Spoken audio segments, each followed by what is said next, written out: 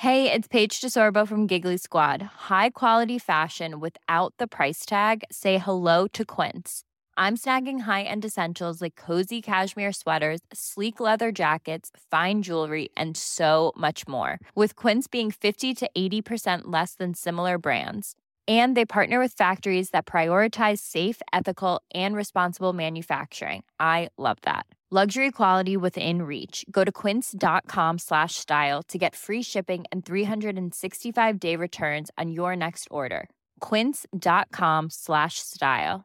There's never been a faster or easier way to start your weight loss journey than with PlushCare. PlushCare accepts most insurance plans and gives you online access to board-certified physicians who can prescribe FDA-approved weight loss medications like Wegovy and Zepbound for those who qualify. Take charge of your health and speak with a board-certified physician about a weight loss plan that's right for you. Get started today at plushcare.com/weight-loss. That's plushcare.com/weight-loss. plushcare.com/weight-loss. This is a Story Hunter Productions podcast. This episode deals with graphic content and may not be suitable for all listeners. On the morning of Friday, March 12th, 1982, 63-year-old Carl Croft got up at his usual time at 4 a.m. to do his chores before he went off to work. Having lived on the small, rural Nova Scotia property all his life, Carl's daily routine rarely changed. He would feed the dog, the horse, and the sheep, and then eat breakfast before catching his ride to his job in Liverpool at the Steel and Engine Company, which specialized in repairing fishing boat engines and repairing hulls. As usual, on that particular cold and misty spring morning, Carl left his house at 7:15 and walked down River Road to meet his ride. River Road was an isolated dirt road that saw little traffic. So Carl was surprised when he spotted a truck pulled off to the side in the ditch. Everyone in the area drove a truck of some sort, but Carl didn't recognize the half-ton Jeep. Moving closer to the driver's side of the truck, Carl noticed something on the door. It looked like blood. Someone must have been in an accident, he thought, as he looked around. Then, peering into the cab of the truck, he saw someone lying against the driver's side of the door. There was more blood everywhere. Carl knew right away that the person inside the truck was already dead, because whoever he was, his head was gone.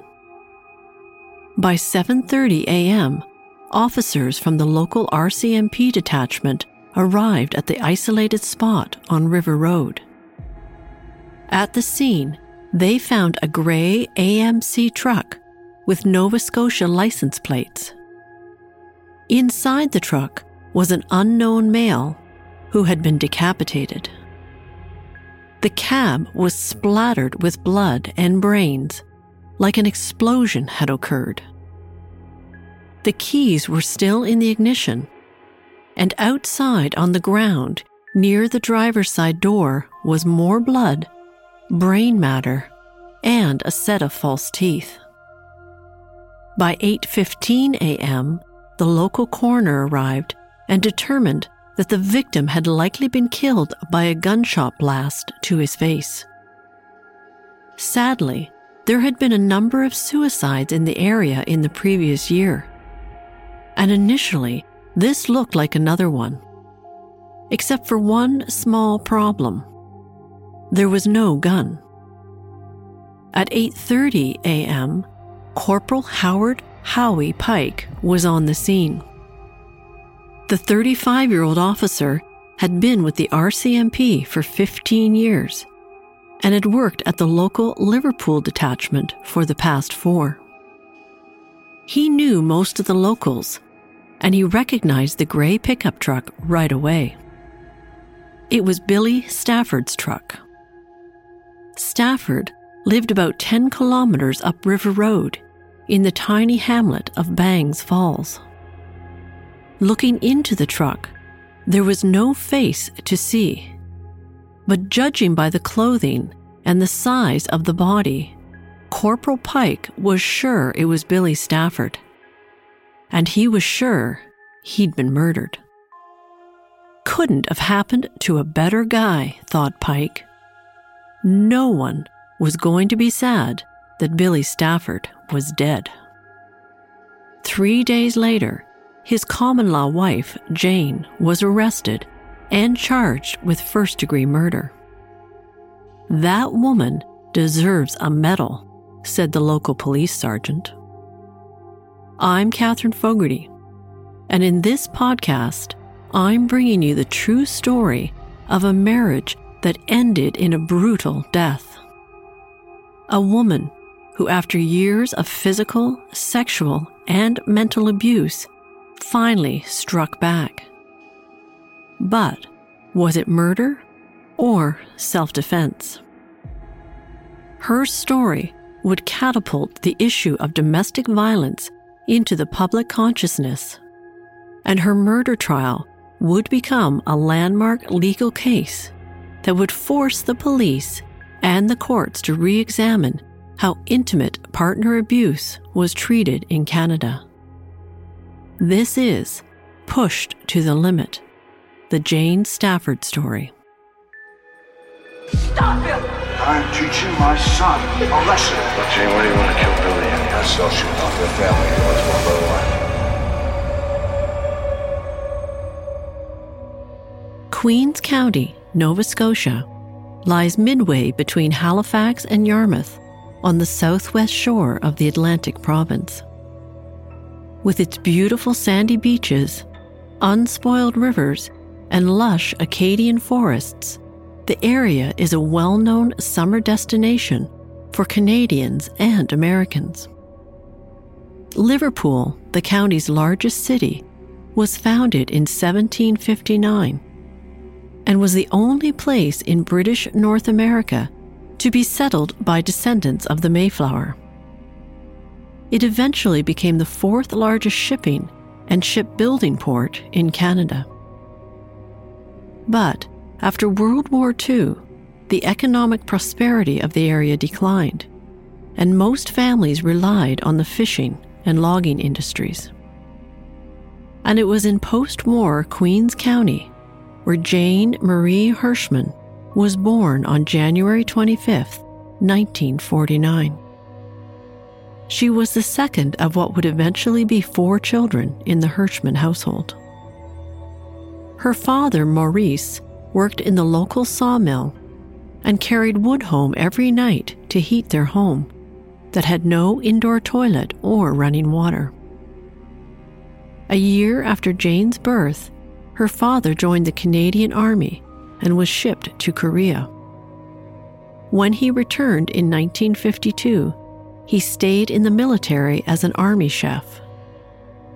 But military life meant constant upheaval, and the family moved every few years, first to Truro, Nova Scotia, and then to New Brunswick, and eventually to West Germany for 3 years. With 4 children, money was tight, and Jane's dad began drinking more heavily. And when he drank, he would often be physically abusive to Jane's mother.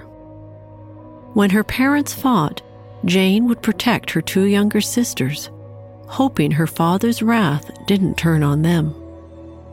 Drinking, arguing, and physical abuse seemed to be the norm with many of the other military families that Jane knew, and her dad's drinking was a constant source of conflict within the family.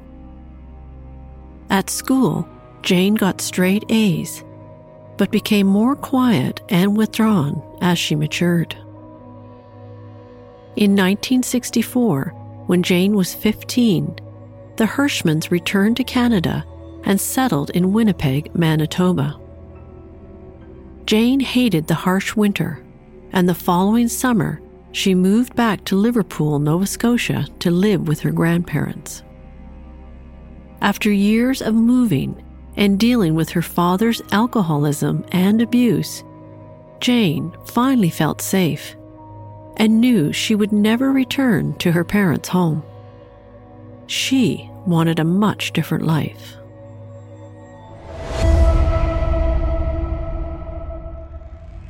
Jane loved being back in Nova Scotia. It felt like home. She returned to high school and started dating a local boy named Marty, who was 9 years older than her.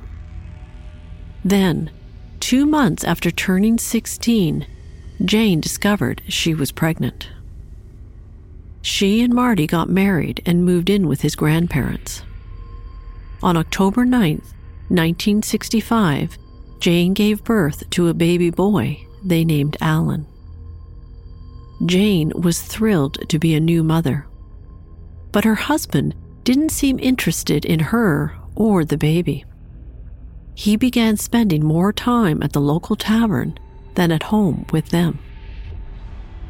Jane took a job at a local grocery store while Marty's grandparents cared for the baby. A few years later, when Alan began kindergarten, Jane also decided to go back to school. She had always dreamed of being a nurse, but she needed to get her high school diploma first. In 1972, Jane gave birth to another baby boy they named Jamie.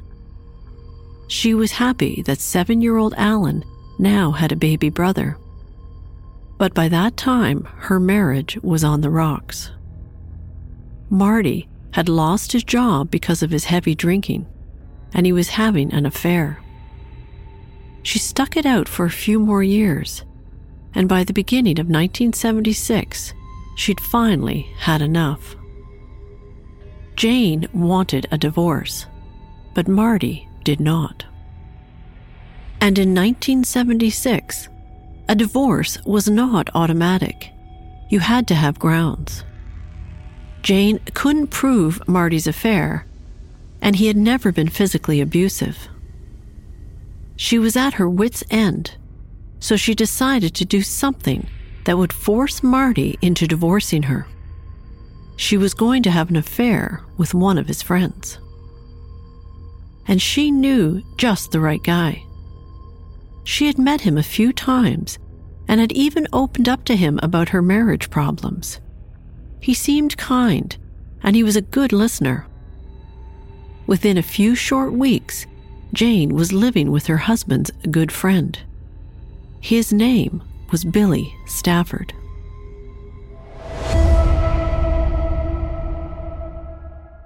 Lamont William Billy Stafford was born on Thursday, February 13th, 1941.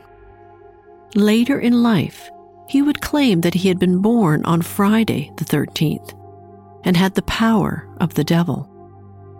The second oldest of 6 children, the Staffords lived in a modest home in Liverpool, Nova Scotia. Billy's dad ran a successful junkyard business, and his mother ran a strict household. Friends who grew up with Billy remember a kid who always had a nasty streak and wasn't afraid to use his fists. When he was a teenager, Billy dropped out of high school and went to work on the boats as a merchant seaman. In 1962, at the age of 21, Billy married his pregnant girlfriend, Pauline Oikel. The couple had 5 children in 6 years before Pauline was granted a divorce on the grounds of cruelty. Billy would beat Pauline and the children on a regular basis. After trying to drown her by submerging her head in a bucket of water, Pauline took their children and fled to Ontario. When Billy discovered she had left, he beat her mother in an attempt to find out where she had gone. And while he begged her to come back, she never did. 2 years after his first wife left him, Billy Stafford began living with another woman named Faith Hatt. And while Billy could be very charming at the beginning of his relationships, it didn't take long for his dark side to emerge. Within a few months of moving in together, Billy was beating Faith. After discovering she was pregnant, she knew she had to escape for her own safety and that of her unborn child. With the help of her family, she moved to Calgary and prayed Billy Stafford would never find her. Billy Stafford was an intimidating presence at 6 feet tall and over 250 pounds. He was the well-known bully of Queens County, and people in the area knew not to cross him. The local police knew him well too, since Billy Stafford seemed to think most laws didn't apply to him. He had been arrested numerous times for drunk driving and driving without a license. Billy hated the local RCMP and often bragged to his friends that he wouldn't hesitate to shoot a cop if they ever came near his home. And anyone who knew Billy also knew that he had a lot of guns, and locals didn't doubt he would use them. The man was a tyrant, and there were even rumors around town that he had murdered another fisherman by throwing him overboard during a heated argument. In fact, Billy bragged about the deed, but the police could never prove he had been involved. But they say love is blind, and despite his less than stellar reputation, Jane had fallen for the big, burly guy who made her feel safe. Life with Billy in the beginning was good. By May of 1976, Jane's divorce from Marty was finalized, and she and Billy moved into a big old house that she fixed up. Billy was attentive and generous, but Jane missed her children. Marty had taken the boys and refused to let Jane see them. He was going to make her pay for leaving him and moving in with his friend. And he knew the family court system would back him up. After all, Jane had left the marriage and had admitted to infidelity, which in rural Nova Scotia circa 1976 meant that Jane was seen as an unfit parent. Billy encouraged her not to be upset about the children, and even suggested they have one of their own. He flushed her birth control down the toilet, and by August, 8 months into their relationship, Jane was pregnant. Billy seemed happy with the news, and while they decided not to get legally married, Jane began using Billy's surname. It was a whole new beginning, and she was now Jane Stafford.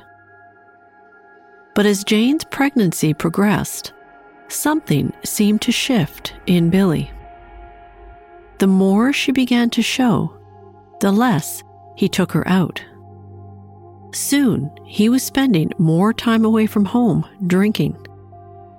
And when he was home, he would criticize her for gaining weight, calling her a cow.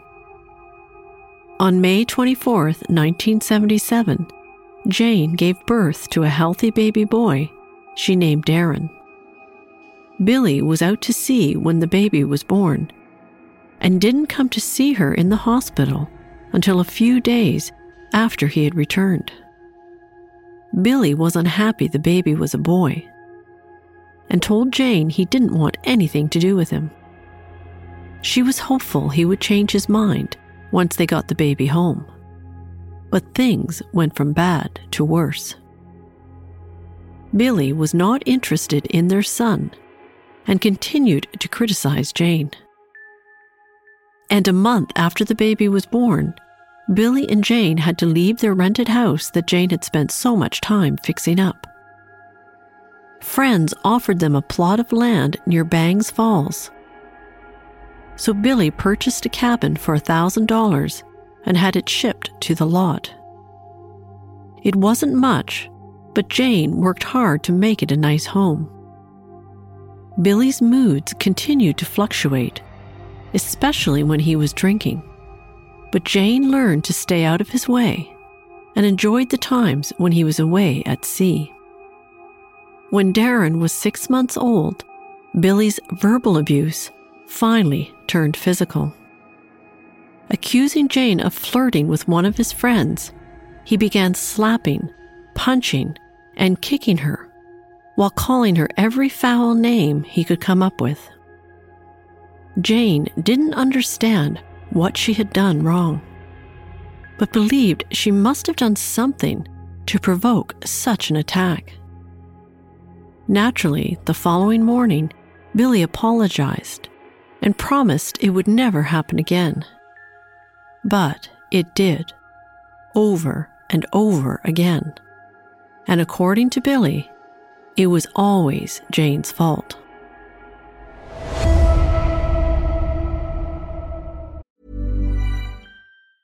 A lot can happen in 3 years, like a chatbot may be your new best friend. But what won't change? Needing health insurance. United Healthcare Tri-Term Medical Plans, underwritten by Golden Rule Insurance Company, offer flexible, budget-friendly coverage that lasts nearly 3 years in some states. Learn more at UH1.com. If you're looking for plump lips that last, you need to know about Juvederm lip fillers. With Juvederm Volbella XC and Juvederm Ultra XC, your lip look, whether it's subtle or bold, can last up to 1 full year with optimal treatment and no additional maintenance. Find a licensed specialist and see if it's right for you at Juvederm.com today. That's JUVEDERM.com. Add fullness to lips in adults over 21 with Juvederm Volbella XC or Juvederm Ultra XC. Do not use if you have severe allergies or a history of severe allergic reactions, or if you're allergic to lidocaine or the proteins used in Juvederm. Tell your doctor if you have a history of scarring or taking medicines that decrease the body's immune response or that can prolong bleeding. Common side effects include injection site redness, swelling, pain, tenderness, firmness, lumps, bumps, bruising, discoloration, or itching. As with all fillers, there's a rare risk of unintentional injection into a blood vessel, which can cause vision abnormalities, blindness, stroke, temporary scabs, or scarring. For full, important safety information, visit Juvederm.com. There's never been a faster or easier way to start your weight loss journey than with PlushCare. PlushCare accepts most insurance plans and gives you online access to board-certified physicians who can prescribe FDA-approved weight loss medications like Wegovy and Zepbound for those who qualify. Take charge of your health and speak with a board-certified physician about a weight loss plan that's right for you. Get started today at plushcare.com/weight loss. That's plushcare.com/weight loss. plushcare.com/weight loss. Since 2013, Bombas has donated over 100 million socks, underwear, and T-shirts to those facing homelessness. If we counted those on air, this ad would last over 1,157 days. But if we counted the time it takes to make a donation possible, it would take just a few clicks. Because every time you make a purchase, Bombas donates an item to someone who needs it. Go to bombas.com/ACAST and use code ACAST for 20% off your first purchase. That's bombas.com/ACAST, code ACAST. Over the next few years, Jane endured regular beatings. And by the time he was 3 years old, Darren had also become a victim of his father's wrath. Billy would slap him, pick him up by the hair, beat him with a mop handle, and if the child dared to cry, he would get more. Mealtimes were the worst, with Darren being so nervous around his father he couldn't hold a cup steady without spilling it. And if he didn't finish all of his food, Billy would force-feed him until he vomited. Then Darren would have to eat his own vomit. The only peaceful, happy times for Jane and Darren were when Billy was away on the boats. But by 1980, Billy had been fired from the fishing boats and blacklisted. He began working on oil tankers, but that job soon evaporated when his temper got him into trouble with coworkers. By 1981, he declared he wasn't working anymore, and Jane, whom he always referred to as Old Woman, would have to support them. Jane did as she was told. She had learned early on in her relationship with Billy Stafford not to argue or rock the boat. Billy Stafford had complete control over his wife and child, and he reigned over his kingdom as a cruel and violent dictator. Like her mother, Jane always hoped that if she went along with everything he wanted, their lives would get better. But they never did. Fortunately, Jane had one enjoyable outlet in her life, and that was her job at Hillsview Acres Retirement Home, where she cooked for the residents. She didn't tell anyone what her home life was like, and she covered her bruises with makeup. But at least her work gave her valuable time away from Billy and their home that she had come to view as her prison. Jane and her son Darren had endured years of abuse at the hands of Billy Stafford, and things weren't getting any better. In fact, they were getting worse, because not only was Billy drinking, he was also using drugs. He had beaten her unconscious numerous times. But on the day he fired a gun at her, narrowly missing her head, Jane knew that if she didn't leave, he would eventually kill her. Gathering all her strength, Jane informed Billy she was leaving him. "You can leave me any time you want, old woman," said Billy, laughing. "But if you go, you'll be coming back, and you'll bring that little bastard with you," he continued. "Or I'll start shooting that precious family of yours, one by one." Jane knew Billy would follow through on his threats. She was a hostage in her own home, and there was no way out. In that moment, Jane felt completely defeated. Any scrap of hope she had was gone. Billy Stafford had finally beaten her down. She had nothing left. She would stay, and he would kill her. It was just a matter of time.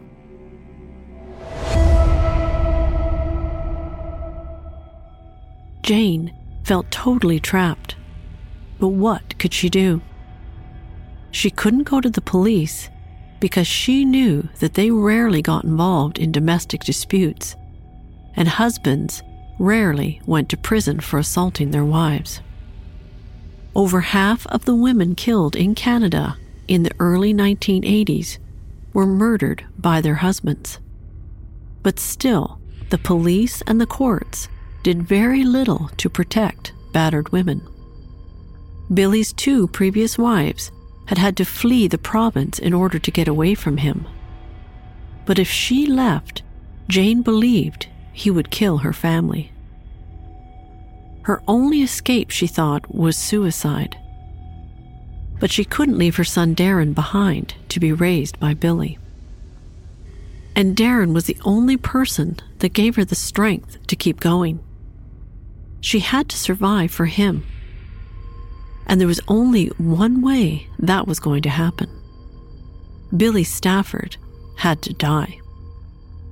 Jane decided she was going to hire someone to kill Billy. It was the only way out of the nightmare she was living in. But what did she know about hiring a hitman? And who could she find to do the deed? There certainly wasn't a shortage of people who hated Billy Stafford. But could someone be talked into a murder for hire?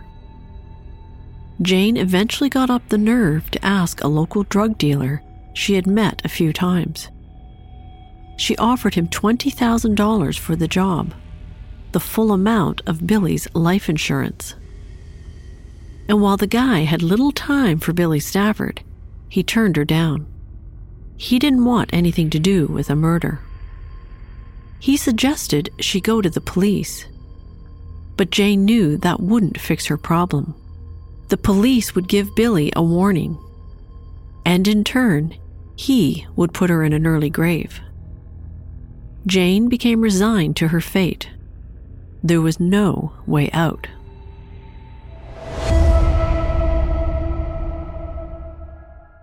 Every morning that Jane woke up in bed next to Billy Stafford, she prayed that she would get through the day alive.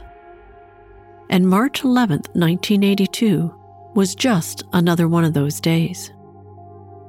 Jane had the day off from her job, which meant she could catch up on laundry and cleaning. And at least Billy was preoccupied with a project. He had decided he was going to raise some pigs and was building a pig pen behind the barn. But their next-door neighbor, Margaret Jodrey, was not happy with Billy's decision. The stench from the pigs would be horrible. That afternoon, Margaret Jodrey confronted Billy and told him that she had contacted a lawyer to help her, and she had also called the police to report an earlier incident when Billy had shot at her trailer. After 5 years of living next door to Stafford, Margaret was fed up. He was a bully, and he terrorized everyone, including her and her husband, who had given him the lot to put up his house in the first place. But Billy Stafford wasn't accustomed to being told what he could and couldn't do, and he wasn't going to listen to an old lady. Billy turned on the woman and told her to get the hell out of his house. "You better have a good day, you old bitch," he yelled after her, "because you'll never live to see another one." Watching the confrontation, Jane could see that Billy was furious. His face was red, his eyes were bulging, and he was even foaming at the mouth. All the telltale signs of his uncontrollable rage. "Give me some money, old woman. I'm going to town," he told Jane after he had chased Margaret Jodrey away. Jane tried to reason with him. The only money she had was for the truck insurance that was due the following week. But that wasn't the right answer. Billy slapped her across the face, spat at her, and then took the money out of her purse. And before he left, he threw the clean laundry Jane had just finished outside into the mud. "That should give you something to do until I get back," he said, as he slammed the door behind him. Jane looked over at her 5-year-old son, Darren, who had witnessed the exchange. The two of them didn't speak a word. The look on his face said everything. Jane picked up the dirty laundry and started washing it again. Later that day, Billy returned. He was drunk, but he wanted to go visit a friend. Jane would have to drive. By 8:30 that night, they were driving back home when Billy suddenly announced he had a plan. He told Jane he was going to burn down Margaret Jodrey's trailer. "When Margaret turns her lights off tonight, it will be lights out for good for her," he laughed. "I'm going to pour gas all around her trailer and watch them burn. They'll never get out." Billy kept laughing as Jane kept driving. She knew he was serious about his threat against Margaret and her husband. "And I'll deal with that son of yours at the same time," he added. "I've waited a long time to deal with him, so I might as well clean them up all at once." Billy was referring to Alan, Jane's 16-year-old son from her previous marriage, who had been staying with them on and off. By the time they pulled into their driveway, Billy had passed out. Jane sat quietly in the truck, waiting to see if he would wake up. It was one of his rules. Jane wasn't allowed to get out of the truck until he gave her permission to go into the house. Sitting there in the dark, Jane thought about what she should do. Margaret Jodrey had been a good friend to her, and she didn't want to see her get hurt. And 16-year-old Alan was no match for Billy. Maybe she could warn them. But if Billy found out, they'd all be dead. Rain pelted the hood of the truck. Jane looked over at the 250-pound hulk of a man next to her.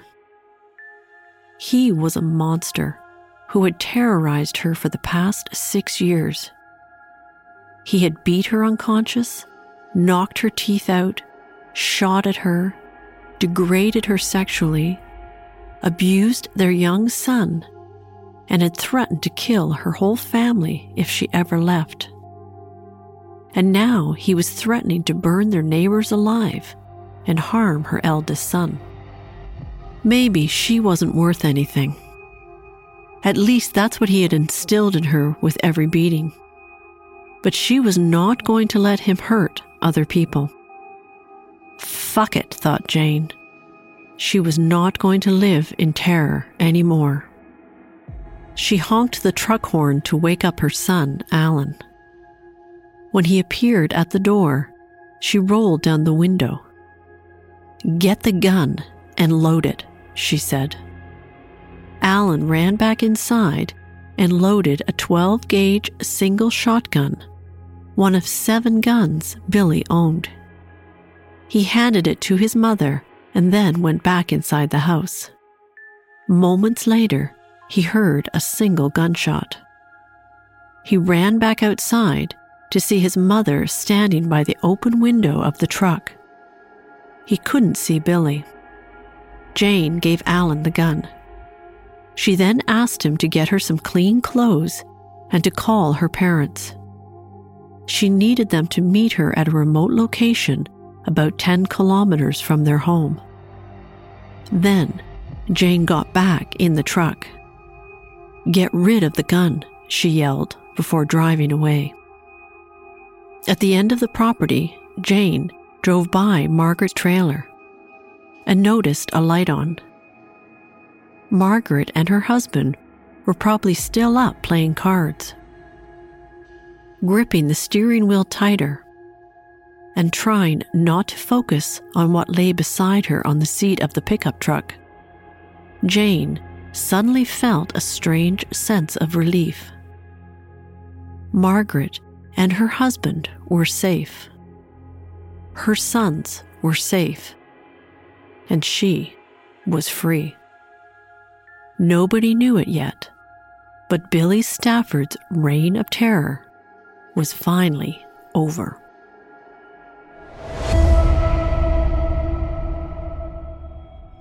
On the next episode of Push to the Limit, the Jane Stafford story, Jane is arrested and charged with the murder of 41-year-old Billy Stafford, even though the local police and many others think she did them all a favor. And while her defense lawyer suggests a manslaughter plea, the Queens County Crown Attorney's Office is determined to convict her of first-degree murder and send her to prison for life. In what would become a landmark case relating to how the police and courts treated victims of domestic violence in Canada in the 1980s. Jane Stafford would become the unlikely hero of thousands of other women across the country suffering in silence and too afraid to speak out. Jane had lived through years of unimaginable abuse until she finally fought back. But was the killing of her abuser justified? How would the criminal justice system deal with Jane Stafford? And what price would she ultimately pay?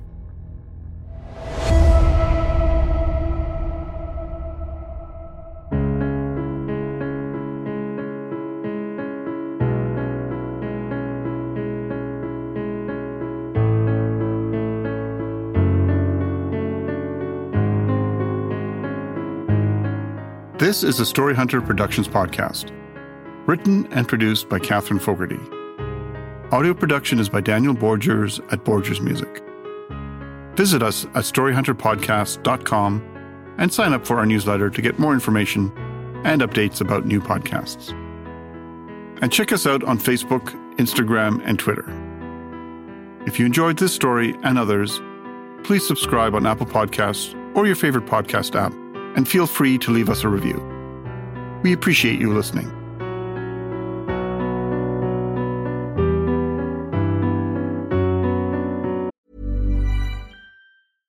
Imagine the softest sheets you've ever felt. Now imagine them getting even softer over time. That's what you'll feel with Boll & Branch's organic cotton sheets. In a recent customer survey, 96% replied that Boll & Branch sheets get softer with every wash. Start getting your best night's sleep in these sheets that get softer and softer for years to come. Try their sheets with a 30-night guarantee. Plus, get 15% off your first order at bollandbranch.com. Code BUTTERY. Exclusions apply. See site for details. Even when we're on a budget, we still deserve nice things. Quince is a place to scoop up stunning high-end goods for 50 to 80% less than similar brands. They have buttery soft cashmere sweaters starting at $50, luxurious Italian leather bags, and so much more. Plus, Quince only works with factories that use safe, ethical, and responsible manufacturing. Get the high-end goods you'll love without the high price tag with Quince. Go to quince.com/style for free shipping and 365-day returns. Confidence starts with loving who you are. And when your skin feels nourished and glows on the outside, you naturally radiate confidence from the inside. Give your skin a glow up with Osea's clinically proven Mega Moisture Duo. This ultra-hydrating body care features two of Osea's best sellers, Undaria Algae Body Oil and Undaria Collagen Body Lotion. These seaweed-powered heroes use skincare-level ingredients normally reserved for your face for results you can see and confidence you can feel. Osea has been making clean, clinically proven seaweed-infused face and body care products for over 28 years. This luxurious skincare is vegan, cruelty-free, and climate-neutral certified, so you never have to choose between your values and your best skin. Glow from the inside out. Get 10% off your first order with code GLOW at OseaMalibu.com. That's OSEA Malibu.com, code GLOW.